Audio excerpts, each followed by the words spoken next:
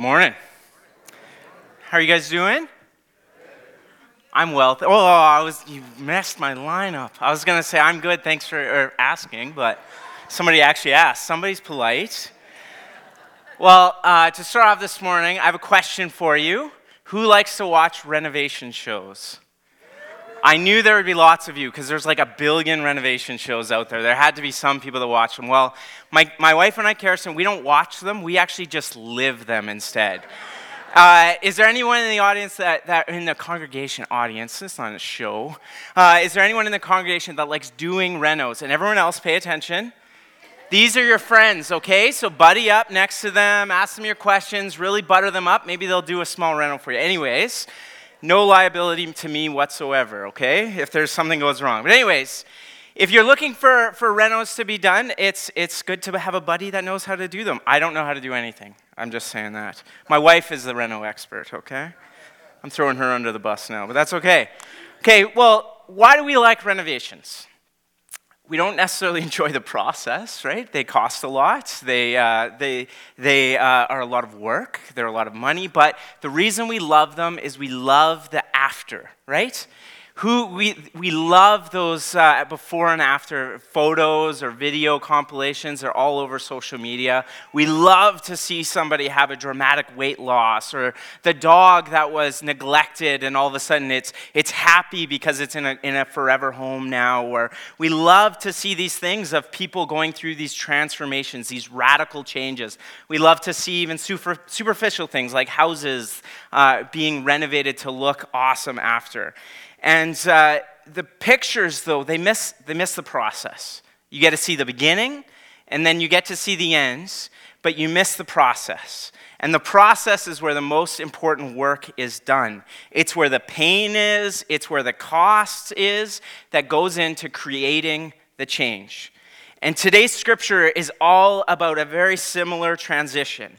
But instead of just superficial renovations or changes, it's about the greatest and most dramatic change that there is, the change from death to life.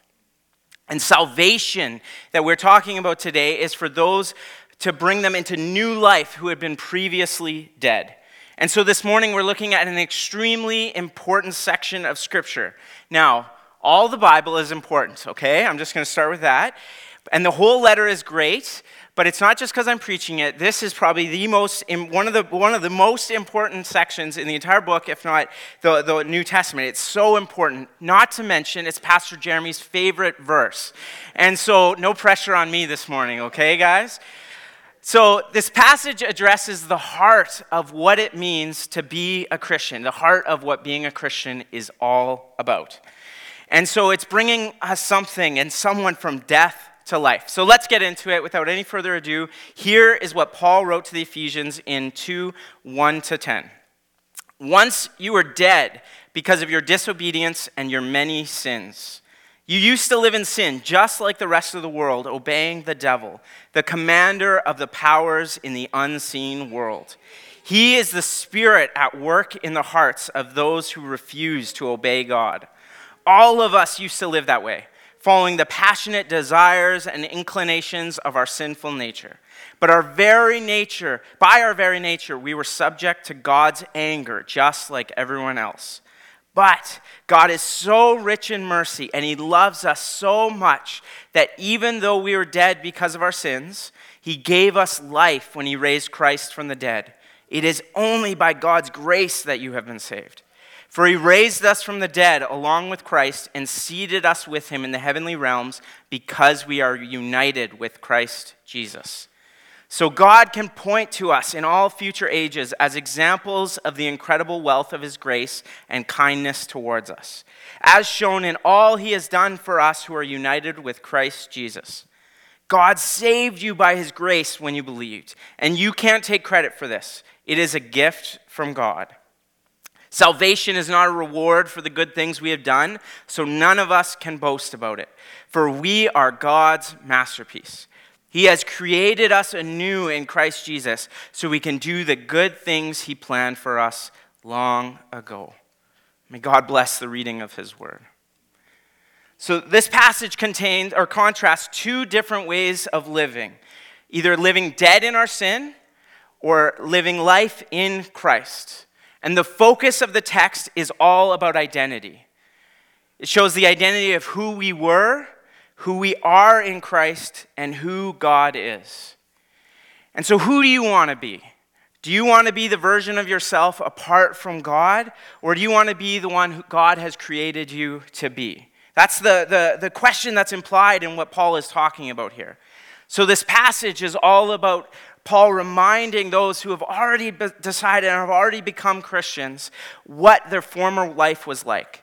It's about knowing who we are apart from God, and then who we are in Christ. And from there, how we live from that place of our new identity. So Paul gets straight to this point in this passage, and I will too. The identity of those who walk in sin is a living death. Put simply, people without God are dead. There's your good news of the day. So Paul says, once you were dead because of your disobedience and your many sins, you used to live in sin just like the rest of the world, obeying the devil, the commander of the powers in the unseen world. He is the spirit at work in the hearts of those who refuse to obey God. So when you hear Paul in this section, especially the way he starts out, you were dead because of your disobedience and your many sins. What's your first response? Paul, what did I do to you? Does he seem a little bit harsh? This isn't a super Canadian way to go about starting a conversation, is it? But he goes on. He says, you lived in sin just like everyone else. He doesn't soften it here. He says, obeying the devil. Wait a minute, what? Paul, he's not very Canadian, you know? Well, what do you do? He was, anyway, I won't go there. But, so Paul talks about you used to live in sin. This translation talks about living in sin. A better translation in many ways says to walk in sin, because live seems like a little bit of a passive, but the verbiage here is actually that it's active. You're walking in sin. And so the idea that you're walking in disobedience, it's this active. So Paul points out in these first 3 verses, he's saying this is your former way of life. All have a sinful past. Everyone is involved and in some way implicit in the evil realm and age that surrounds us. We live in the midst, as Christians in the New Testament times, we live in the midst of 2 overlapping identities, 2 overlapping realms. There's the idea that the kingdom is here, the kingdom of God is here. That's what that Jesus proclaimed when he started this ministry. The kingdom of God is here. And yet, it's not fully here. There's still darkness in the world. There's still sin. There's still a struggle with sin. The kingdom of heaven is inbreaking, and it's revealed in moments and in glimpses, but it's not yet complete. Sin is still present and abundant, but the dawn of the new creation is still breaking through. So we're left with this choice every day. And each moment that we live, how will we live? Which realm will we live in? Will we live in the realm of darkness and allow that to identify us? Or will we live in the realm of Jesus, in the kingdom of light and of heaven? Which will we live in? Sinfulness or holiness? Indifference or love? Selfishness or selflessness? Now, verse 2, Paul talks about we obey the devil. But most of us actually do evil well enough for ourselves, so there's not necessarily a need to blame the devil. There's the saying, the devil made me do it. It's just as silly as one of our children saying, well, my sister made me do it. Well, did she grab your hands and literally physically make you do it? No. There can be temptation that can come, but there's still an implicit choice that you make. And so let's not go around scapegoating and saying, well, the devil made me do it. So the overemphasis on the devil and the power that he has is a reality that he has. We do not want to overemphasize the devil. He's a threat to us, yes, Paul acknowledges that. But the greater concern is our choosing to align with him rather than being overpowered by him. Christians cannot be overcome by the devil. The Christians cannot be overcome by demons. We have the living God inside of us. Nothing can overpower you, but you can choose to sin. You can choose to align yourself with darkness. That's the harsh reality that Paul is talking here.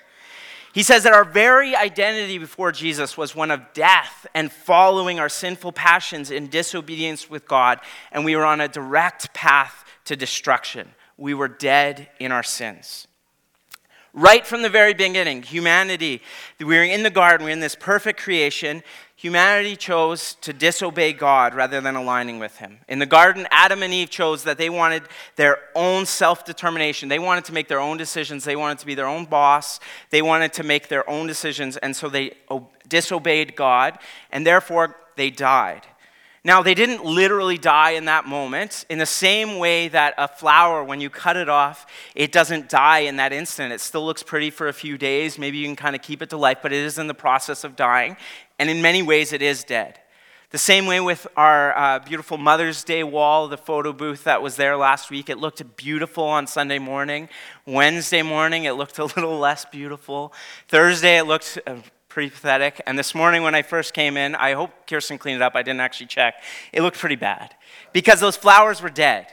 They were no longer alive. They didn't even pretend to be alive. They were just completely dead. And so those who have been cut off from God as creator by living in their disobedience, they're dead, but we might not always realize it. Maybe there still seems like there's signs of life, but the reality is that outside of God, people are dead. And we have a hard time believing this picture that even us or others, that the picture is as bad as Paul says it is. It's easy sometimes to see it, in those other people that are worse than us, those other really bad people out there, but not me, not us, not my friends, not my family. I'm not that bad. Paul, you're being a little harsh. And it's really funny how adults, we often tend to paint things in black and white. We tend to paint things in gray. There you go. Children, though, are black and white. They're literal concrete thinkers. Something's either good or bad. One of our children especially reminds my wife and I of this consistently. I shouldn't be too harsh, but we say we're going to do something later. It's always later as parents, right? We're going to do something later, and that's the plan. You're going to do it. Circumstances change. Things happen. And the response we usually get is, you said we were going to do this. You lied. And our response is, no, I didn't lie. Circumstances change. We start painting it with that gray, right?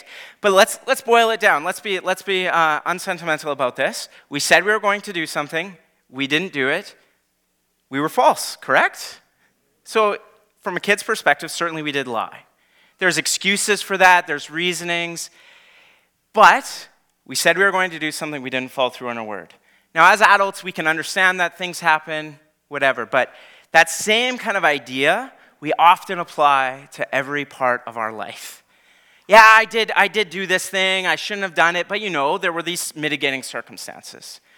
But as far as children who are literal concrete thinkers, and as far as sin and holiness concerned, there's either lining up with God's kingdom and truth, or there's lining up with the kingdom of darkness and sin. That's what it is. There's no gray. There's black and white. But in the midst of this life, that's hard to realize. But there is that harsh, stark reality. If you're not living with Jesus, you're living in darkness. If you're not alive in Christ, you're dead in your sin. That's all there is to it, black and white. You're obeying the devil if you're not obeying Jesus. It's harsh, but it's true. The world is evil. Agreed? Can you really doubt that it's evil? Look at the darkness around us. Think of the current plight that we face every day as humanity. Think of the evils that are inherent in our society. Think of the escapism of drugs and alcohol, the meaninglessness we face of injustice, disease, death. Think of how over a billion people live in dire poverty, and yet the world produces more than enough food to feed everyone. War and terrorism are prevalent. To call the way the world lives as living death may even be too nice of a term, might be too soft of a term. There is evil in the world. It bothers all of us. So we may have a hard time acknowledging that apart from God, we personally are as bad as Paul says we are. But God, as the giver of life, is the giver of life. So every act that ignores God as the giver of life and gives him credit and worship is sin. That actually contributes to the death around us. To choose to selfishly consume more food than we need rather than while others starve is sin. So all of us are guilty of trying to live without God, to do it on our own, to live for ourselves, to have the choices that we think are our own to make. And we fool ourselves into thinking all the choices I make, they're completely my own. I made them completely on my own. But we're all actually children and products of our time. The way we think, the things that we value, the things that we consider are normal are all products of the culture that is around us. The home we are raised in, the language that we speak, the society that we live in, the media that we consume, everything contributes to how we think, what we do, how we're shaped, and the decisions that we make. So unless we're connected directly to the source of all life, and unless we are forgiven for our disobedience, then we are living in death. And so Paul says, by our very nature, we are subject to God's anger, just like everyone else. So in verse 3 here, so some people take exception. Some people take exception with God's wrath and judgment. Some people have a problem with it. Partially, that's a misunderstanding of what love is. Wrath, God's wrath, isn't the opposite of love. The opposite of love is actually indifference. Lactantius, an early Christian author, said, "He who does not get angry does not care." When you see a child suffering, you should be angry. That is injustice. If you do not care for the suffering of others, you do not love. So God, seeing his children around the world suffering, he has to care. He has to be angry. And so God is not indifferent to the pain in the world around him. He's upset that his children are experiencing and inflicting hurt on others. So he doesn't stay out of the picture. He doesn't leave us to our own devices. Instead, as Romans 5:8 says, God showed his great love for us by sending Christ to die for us while we were still sinners. God's love, God's anger, his wrath motivated him so much to move to action, just as all righteous anger does. Anger is not negative. Anger isn't this negative emotion that Canadians, we always think it is. It's part of our character. The Bible doesn't say don't get angry. It says do not sin in your anger. So don't punch someone because you're angry, but instead, you see injustice, you should be angry, you should act on it. So a God who wasn't angry at sin and injustice wouldn't be much of a God. He wouldn't truly love or care. And so God gives us instead a new way of living. Instead of living in our sin, instead of dying this death, he gives us a way out. We struggle to believe that apart from God, things are as bad as Paul says they are, but sometimes we also struggle to believe that they're as good as he says they can be as well. We want to be somewhere in the middle. We don't want to get our hopes up too much. We don't think we're that bad. We want to be somewhere in the middle, but God has a great plan for us. So verse 4 begins the great transition that God has offered for us, the way out. Because of God's mercy and his love for us, he created a way where there was no way for us.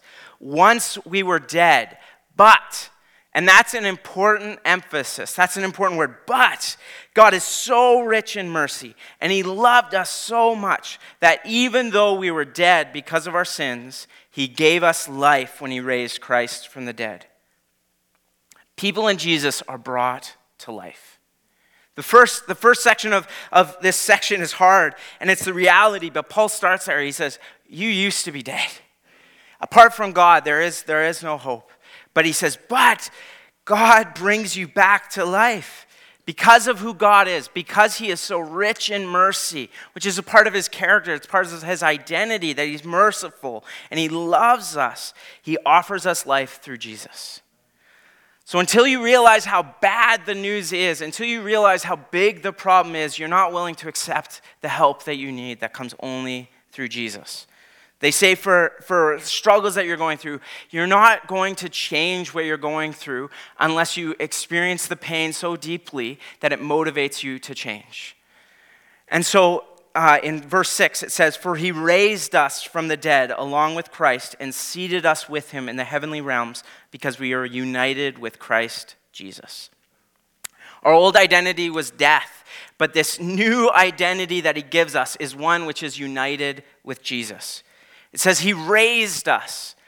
Now, this isn't physical resurrection. It's not literal physical resurrection in that moment.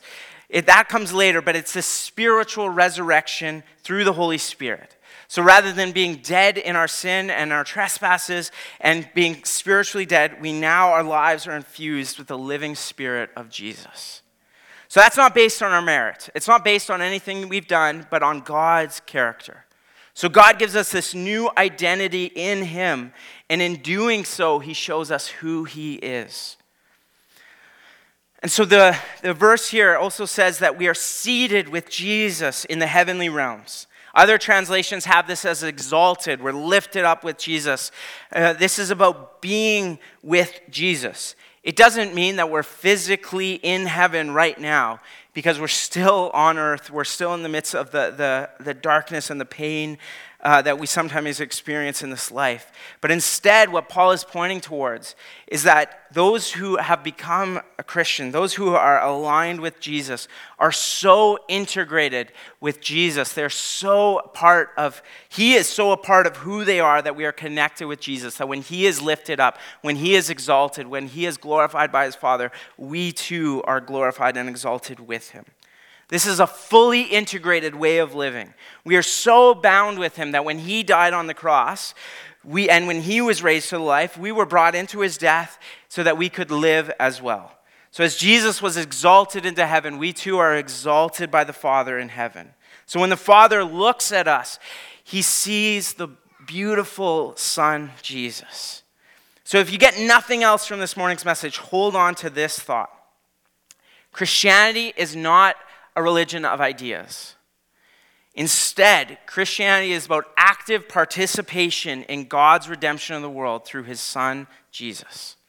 It's not about just thinking the right things. It's not about just knowing things. Those are good things. I love learning. I love theology. I love all those things.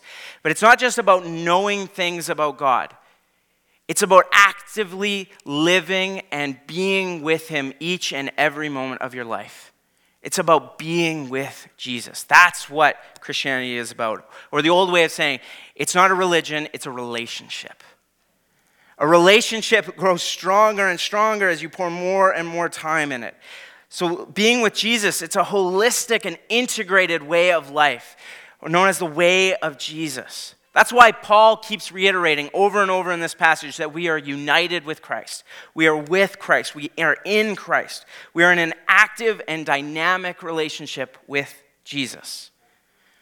So how is all this accomplished? So we move from our old identity of death in our sin to a new identity of life in Jesus. How is this all accomplished? Verses 8 to 9 has a summary of Paul's whole theology of salvation, which is that faith is the means of our salvation. Now, faith is relational, and salvation is a gift from God whom we believe in. But salvation is by grace alone. That's one of the tenets, that's one of the core ideas, that's one of the core beliefs of Christianity. It's not just things that we believe, remember, it's not just head knowledge, but that is a core understanding. That salvation is by grace alone. So we are not saved by our works. We are not saved by the good things we do because we were wholly in our sin. Our whole identity was sin. Our whole identity was death. We are saved wholly and completely by God's work, by Jesus' work on the cross. So grace is a gift which is not deserved. So Paul begins this section by saying that because God is merciful, that he does not punish us for our sins when we're in Jesus. So mercy, the word, we use it often, and mercy and grace is interchangeable, but they're slightly different. Mercy is not getting what you do deserve. We deserved punishment. We deserved death. God chose not to give that to us because he poured out his wrath on Jesus on the cross instead. Instead, he gives us grace, and grace is getting something that you don't deserve. Grace is a gift. So mercy is not getting punished. Grace is the gift that you get on top of that.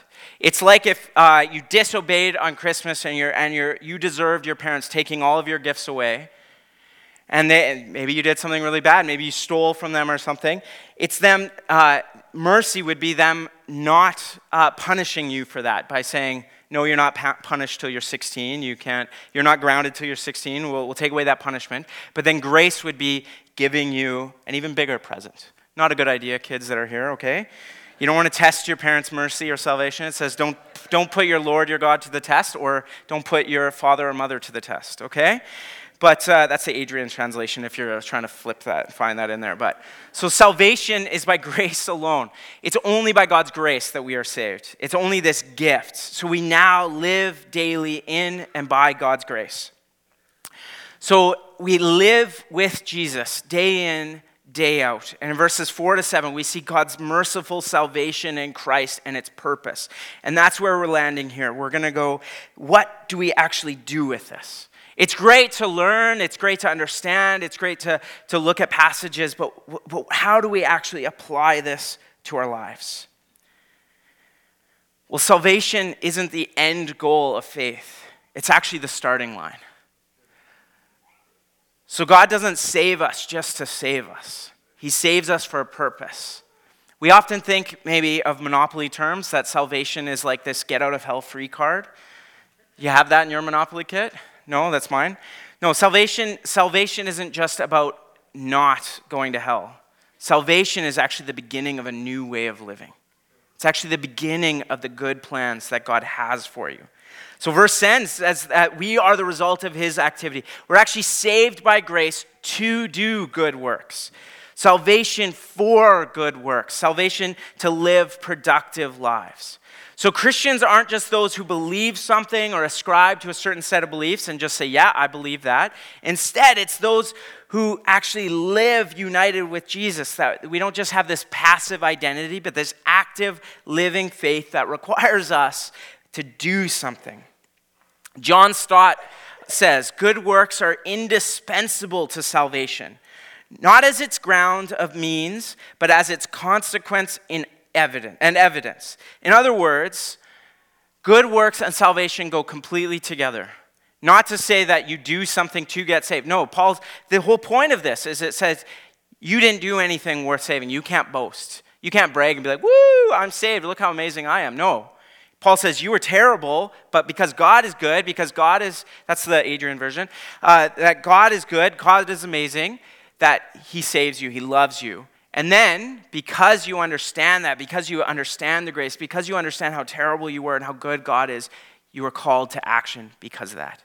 Your new identity is to continue the work that Jesus is doing.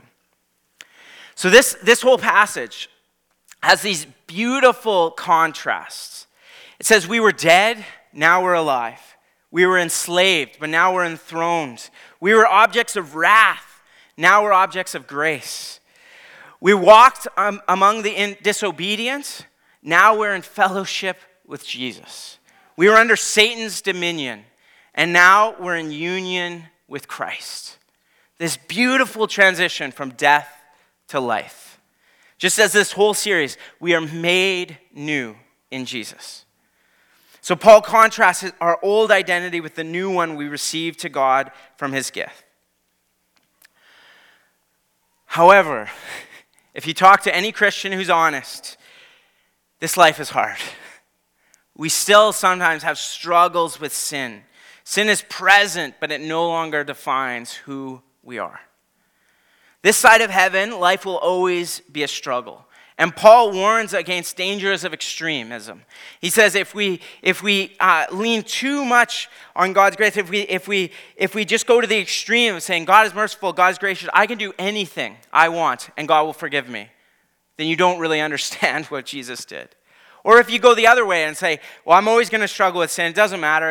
You go the other way and be like, no, I'm saved. I'm never going to sin again. I'm going to do anything. I'm going to be perfect. I actually, when I was in Bible college, heard of this one pastor.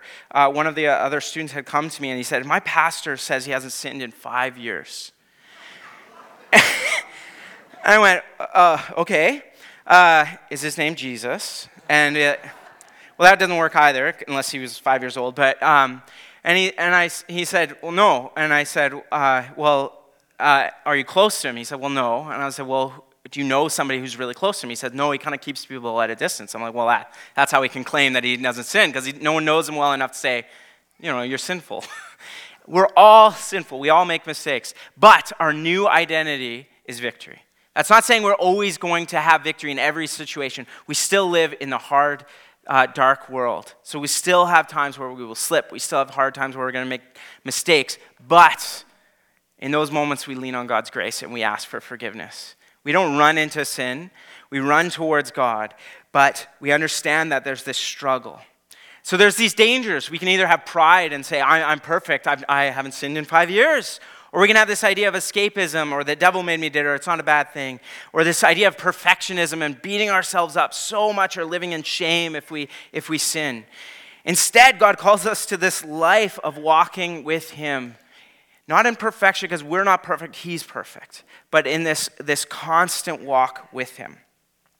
Now, there's this beautiful idea, and we talked about renovation stories. Sometimes there's these amazing shows that they'll do it in 48 hours, this crazy thing, and it actually took 6 months, but they pretend it was a weekend, But the idea of Christian conversion is sometimes there are people that grew up in church, they grew up in a good family, and maybe they couldn't even point to the point in their life, the one night or the one time that they maybe decided to follow Jesus. Instead, they had this kind of gradual, evolutionary kind of idea of becoming a Christian. Or there's others who maybe one day, all of a sudden, there was a moment, this was mine, there was just a moment where I just knew that God spoke to me and that my life was perfect, and I haven't sinned in like 25 years since then. I'm just kidding. No, I wasn't perfect, but in that moment, I knew who God was. But there's this idea of conversion that we move from death to life. Maybe it's a gradual thing for some people. Maybe it's this one instant, and it's not that one is better than the other, but they're both this miracle of transition from death to life. We were dead, but now we are alive. So faith isn't just this intellectual idea. It's not just this moment of decision. It's not just this intellectual assent. Faith is actually so much more than that. Faith is this active walk. It's life-changing and leads to a life of union with Jesus. For Paul, it would have been unthinkable for someone to say they have faith in Jesus, and yet they would have no evidence of it in their life. It would be unthinkable for anyone to say, I go to church, so I'm a Christian. And then you watch them the rest of their week, and you certainly couldn't tell. Paul says that's unthinkable. It's nonsensical. And if you think about it, it's nonsensical in any other context. If you say you're a gardener and maybe you've read every book that there is, you know all the best fertilizers, you know the best time to plant, which I don't because all our seeds died, or you know the latest things about which plants are good for which climate or whatever, but if you invite me over to your house and you say I'm a gardener and yet your backyard is just full of weeds and you don't actually have a gardener, I would say you're not a gardener. So if you say I'm a Christian, but there's no evidence of it in your life, then you'd have to ask, are you really a Christian? For Paul, he says it's nonsensical. There's no idea of actually being a Christian and not living out your faith. It's a complete identity. It's this union with Jesus. So those who have received and experienced God's grace in their lives need to live out their faith and new identity in Jesus. We are new creations. We are made new. And as verse 10 says, we are God's masterpiece. He has created us anew in Christ Jesus so we can do good things he planned for us long ago. So God gives us a new purpose and a new identity. So rather than living for ourselves, we are called to live like Jesus and to do good things. Now, what good things? And how do we know what good things to do? I'm going to give you the pastoral answer. Read your Bible. Read the Gospels of Jesus. Look at the things that Jesus did. Look at the people he cared about. Look at the people he talked to. Look at the way that he presented himself. Put simply, just do the things Jesus did. It's not complicated. It's not always easy, but read your Bible, pray, love people even when it's hard. And everything that Jesus did on earth, remember, he did as a human being inspired and empowered by the Holy Spirit. He was unrestricted and unhindered by sinfulness and the disobedience that we have in our past, but yet he gave us an example how we could live our lives also submitted to his Father. And so daily, we walk and we speak with God our Father, and we can seek ways to be used by the Holy Spirit in our day-to-day lives to bring hope and healing to others. So if you've been around church for a while, none of these things are new. Read your Bible, pray, and be used by God. It's simple. Doesn't mean it's easy, but it's simple. So let me give just this morning, just one key action for you to do this week. Something you can do this week to act on this morning's message. Share your faith with somebody. Or the common term, evangelism. We're all going to do evangelism this week. And maybe you cringe at that a little bit, or you have this idea of evangelism that you're like, that makes you uncomfortable right away. And it might be that maybe the idea or what you've had or the teaching or whatever or the experience that you've had is maybe this form of evangelism that I've heard and been a part of and done myself, unfortunately, is this idea of that forcing conversations to go unnaturally. You try and do the exact order. You try and push it to say this in this way. And I think those things are good and God can use everything. But notice what Paul started this message by saying. He didn't say, you are sinners, you're going to hell. He said, you used to do this. You used to live in death. He's not talking to non-Christians, he's talking to Christians. Paul starts there because he's talking to Christians. Paul doesn't start by saying to non-Christians, you're dead. If you read about him when he goes to the city of Corinth, instead he looks for a talking point in the city. And it said he was angry because there were so many idols in the city, but he actually notices that there's all these statues, and there's one that says to the unknown God. So Paul, instead of confronting them for their idolatry and saying, God says you should not have any idols before me, instead he starts at the connection point. He says, I notice that you guys are very religious. And you worship this unknown God. And I'm here to tell you who that unknown God is. He starts in a natural way. He starts by just sharing his life with them, sharing his ideas with them. He doesn't put them off by pushing them to make a decision in that moment. Because that's not necessarily what faith is. Faith is a life of living with Jesus, not just a momentary decision that you make. So what if people experience Christians as the ones joined to the living giver of all life? What if people saw grace extended by those who had received grace? What if people saw faith worth having in you in how you lived your life? That your faith actually impacted the way you live your life every day. Now, I know pastors say this all the time, but I'm going to close on this. Just one quick illustration of this from our lives. Kirsten and I had this couple that we used to know that they were just kind of starting to figure out faith. And we just became friends with them and started just hanging out with them, getting to know them. And it was just a natural thing. And the wife was open, and so eventually Kirsten gave her a Bible, and eventually I gave the husband a Bible. But there wasn't necessarily a time when we could point and write down and say, in this moment we shared Jesus with them. In this exact way I prayed the sinner's prayer with them. But there was this one time that Kirsten, when she was pregnant with our middle child, went to a midwife appointment, and they couldn't find a heartbeat, and the midwife was being very negative and cynical and basically prepare for death. It's probably the worst or whatever. And Kirsten, anybody would have been super upset in this, but Kirsten prayed about it and just had this unnatural peace from God that it's okay, everything's going to be okay. But she shared with this friend and said, I just experienced this, could you pray for me? And she was just kind of starting in her faith. And just the way that Kirsten walked through that and everything turned out all right. Everything was fine, had follow-up appointments, ultrasounds, everything, Alethea was fine. But the way that Kirsten walked through that and the way that Kirsten had peace from God in that moment, the way Kirsten just lived her life actually spoke so powerfully to this woman. That she became a Christian, and she's still going to church, somewhat a different church or whatever, but it wasn't anything Kirsten said. It wasn't this moment that she forced. It was just the way she lived her life. So it doesn't need to be complicated. It doesn't need to be hard. But look for an opportunity you have just to share your life with somebody, just to be with somebody. If you look around in your life and you can't think of any friends that are non-Christians, then your goal this week is to try and make a friend who's not a Christian. Because we need to be rubbing shoulders with others. And now I gave an example of my wife in this because I'm far from perfect in this. I have so much room to grow. But know that, remember when we started, we talked about renovations. Renovations are great. We love the before and after. But there's work to be done in the meantime. You know, the best news about the change and everything that Christians go through is that Jesus bore the cost. There's still a struggle. There's still work that we have to do. But he's the one who took the majority of the burden. He's the one that died on the cross to make a way for you to have new life.